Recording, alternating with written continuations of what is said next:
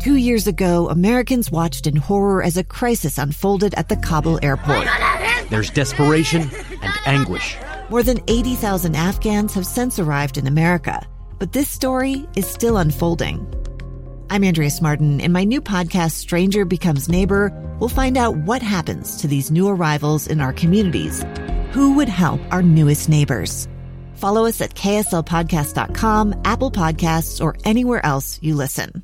Coach Kalani Sitake, yeah, that's the key. Head football coach of the BYU Cougars. Coach, thanks for doing all this, man. You guys came down. Your players are throwing around the word PJ now, like it's the private jet is like.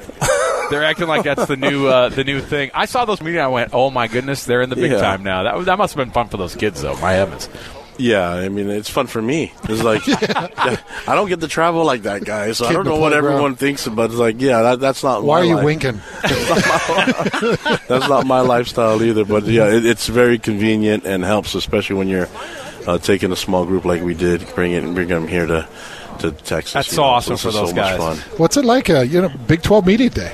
You're part of the show. You're part of a conference, and you've been doing this in Independence for a while. Yeah, but so this is my first media day, really, being part of a conference, and as head coach. I've been going to my 8th year as head coach, but first media day, really, and so Keaton's got all the experience. I'm asking him, hey, so what to expect, and he's just like, oh, coach, he's cool right now. Old hat right now. Yeah, it's not even a big deal for him. How do I handle myself at these media days? And I'm like, what do I do? Do they want me to joke around, or do they want me to just be serious? Well, at some point, halfway through the day, you go, oh boy, that same question again. So we're always glad when you guys come in kind of early on, because then we get to ask those annoying questions.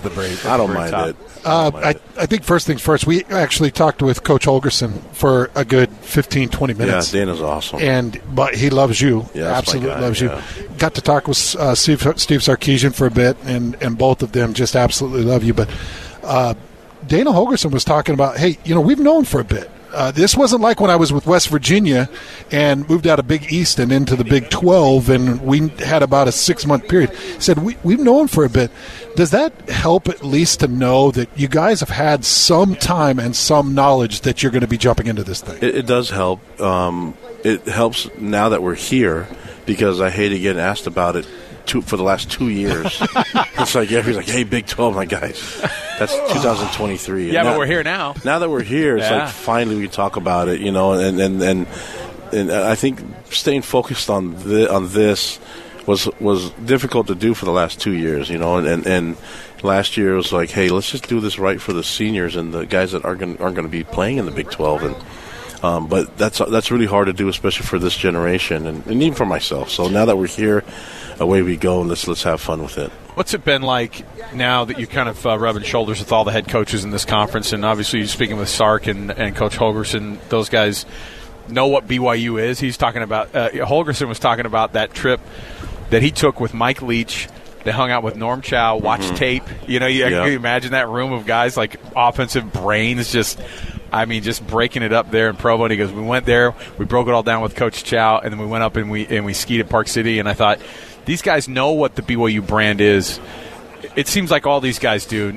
And I mean, some guys are historians, but what is the vibe of BYU going into the conference now, according to kind of how you've been chatting with some of these guys you've interacted with already? It's been really nice because, I grew up BYU, and so I grew up as a fan, then I got to play for Lavelle, and now I'm the head coach.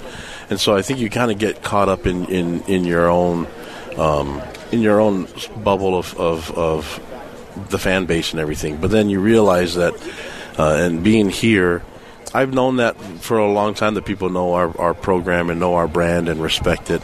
But now being here, it's pretty obvious that it's been, and it's just not just the media people. It's people that we see in. I was in New York City, a week ago, and people are just walking up to me and saying, "Hey, yeah, we love following BYU football." And it's like, okay, this is great. That the brand is not. It's definitely national, but it's also global. Where people know the brand, they know the logo, and I think the platform of being in the Big 12 now gives us more opportunities to expand the brand and to highlight what's great about this brand, and that's the fan base. I've been saying that all day, that the fan base has always been big time. They've always been P5. Yeah.